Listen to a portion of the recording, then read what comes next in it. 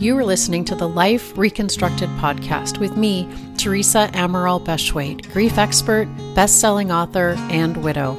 I'm so glad you're here because in this and every episode, I shine a light on the widowed way forward. Hello and welcome to episode 25. In this episode, I explain how to believe what feels impossible right now and how to feel better today. You've lost your spouse and gotten back to functioning again, but it's a daily routine that feels mediocre at best. And while you know other widowed people who are living truly happy lives again, you don't believe it's possible for you. I get it. Maybe you can't believe it's possible to forgive yourself, to be happy again, to feel joy again, to rebuild a life that you can truly love. You'd like to believe in those things, but they feel so far away, totally out of reach. You can't access those thoughts because they just don't ring true. This is when a bridge thought can help the mind open up to possibilities. Bridge thoughts have two parts. The first part of the sentence is a toe in the water, so to speak, and the second part of the sentence is the ultimate goal. So here are a few examples of bridge thoughts. I'll pause between the first and the second parts. I'm seeking evidence that my next chapter can be happy. I'm learning that my future can be a good one. It's possible that my life after loss can be meaningful. I'm open to believing that my future is filled with purpose. I'm becoming a person who believes in herself. I'm considering that I can live enough for the both of us. These are examples, and perhaps some version of them might work well for you.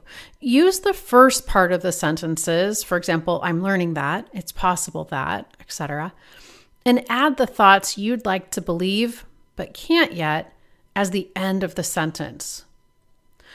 And sometimes even bridge thoughts feel too far away. That's when the close cousin of a bridge thought, which is a ladder thought, comes in handy. When you can't remotely believe that something is possible, simply choose to think the very first, smallest step in that direction. So for example, if you would someday say like to lose 50 pounds, and yet you simply cannot fathom accomplishing it, you could try a ladder thought, such as, I'm a person who can walk a little further today, or I'm able to eat an extra serving of vegetables today, or I can weigh myself each day. As that smallest step becomes a habit, you can then think the next smallest step is possible. And you'll soon begin gradually building rungs on the ladder toward your desired result. Bridge and ladder thoughts are just one example of being mentally flexible, of challenging your brain to consider thoughts beyond the usual broken record that plays in your head.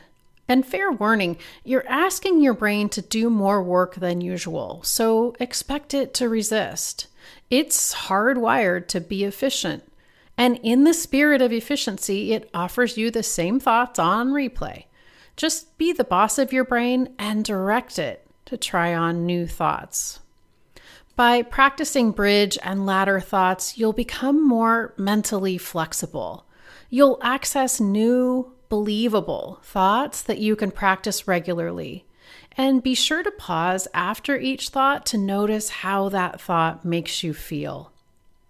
You'll experience probably curiosity, optimism, and hopefully hope, just to name a few.